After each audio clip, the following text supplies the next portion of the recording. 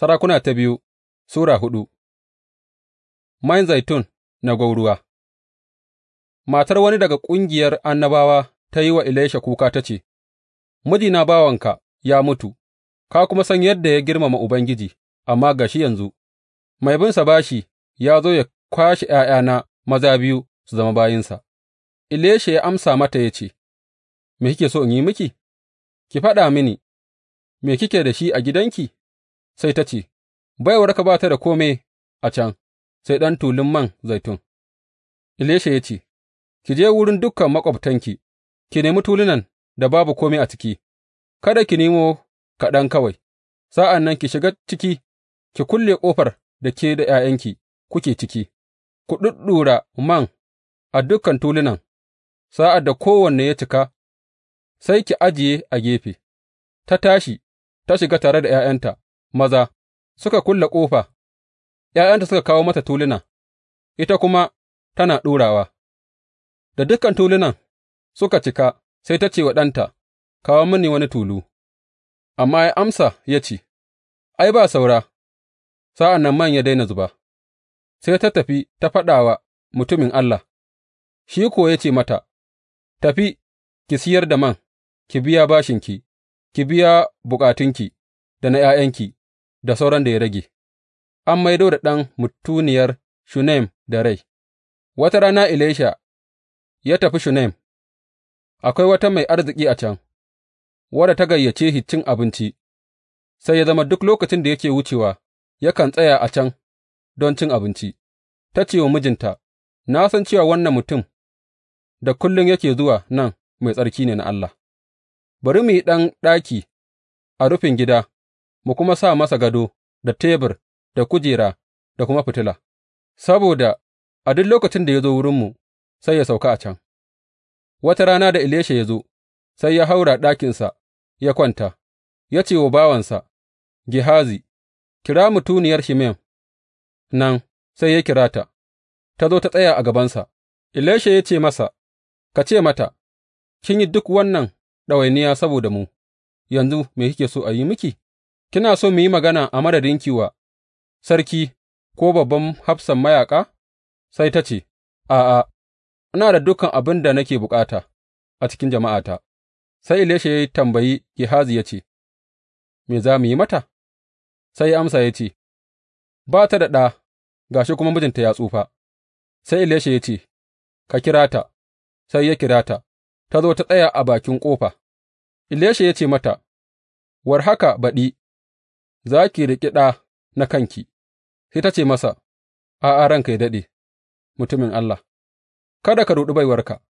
Amma matar ta yi ciki, a shekara ta biye kuwa, a daidai lokacin, sai ta haifi ɗa, kamar yadda Elisha ya faɗa mata. Yaron ya yi girma, wata rana sai ya tafi wurin mahaifinsa, wanda yake tare da masu girbi. Ba zato, sai ya ce wa mahaifinsa, Wayyo kaina, yana mini ciwo, kaina yana mini ciwo.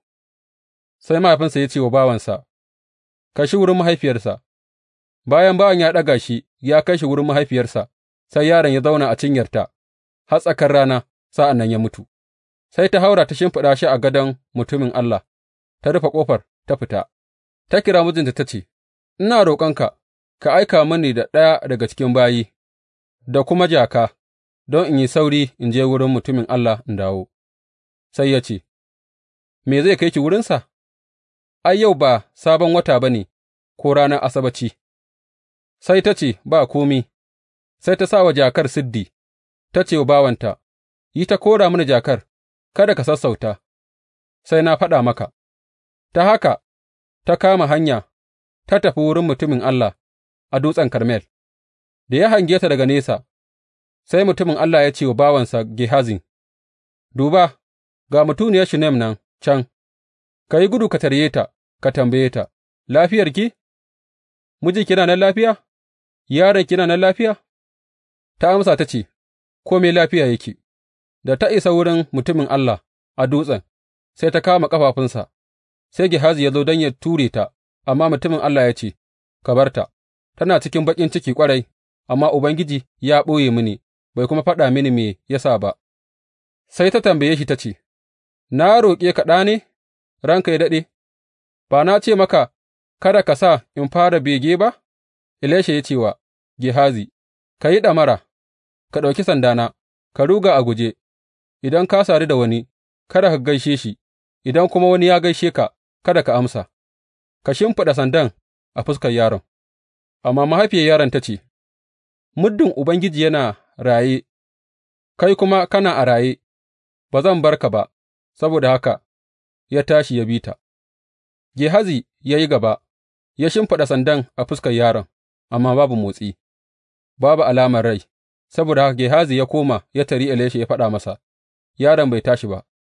Da Elisha ya isa gidan, sai ga gawar yaron kwance a kan gadonsa, sai ya shiga ya rufe ƙofa, daga shi sai yaron, ya kuma yi addu'a ga Ubangiji, sa'an nan ya hau gadon ya kwanta a bisa yaron, ya miƙe a kansa, baki da baki, ido da ido, hannu da hannu. Yayinda ya miƙe kansa a kan yaron, sai jikin yaron ya ɗau ɗumi, Elisha ya tashi, ya yi ta kai komo a cikin ɗakin, sa'an nan ya sāke koma kan gadon, ya miƙe a kan yaron, sai yaron ya yi atishawa sau bakwai, ya kuma buɗe idanunsa. Elisha ya kira Gehazi ya ce, Kirawo mutuniyar Shunam, ya kuwa kira ta. Sa'ad da ta zo, sai Elisha ya ce mata, Ɗauki ɗanki, sai ta shiga ta fāɗi a ƙafafunsa ta rusuna har ƙasa, sa'an nan ta ɗauki ɗanta ta fita. Mutuwa a tukunya.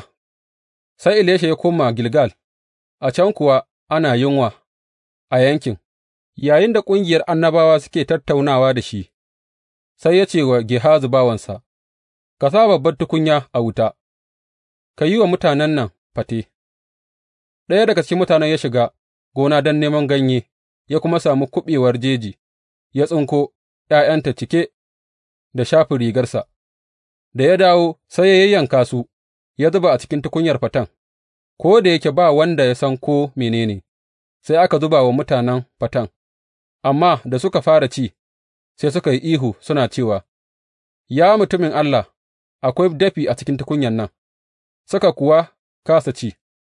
Elisha ya ce, Samo mini ɗan gari, aka kawo masa, ya kuma sa a cikin tukunyar ya ce, Raba wa mutanen su ci, ya kasance kuwa babu wani abin damuwa a tukunyar. Ciyar da mutum 100.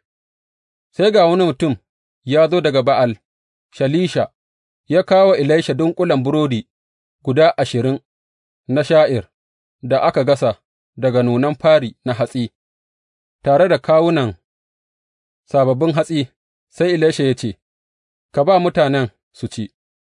Sai bawansa ya ce, Yaya zan raba wa mutane 100 wannan?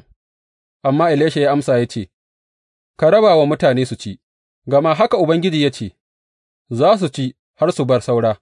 Sa'an nan ya ajiye a gabansu, suka kuwa ci har suka bar saura bisa ga maganar Ubangiji.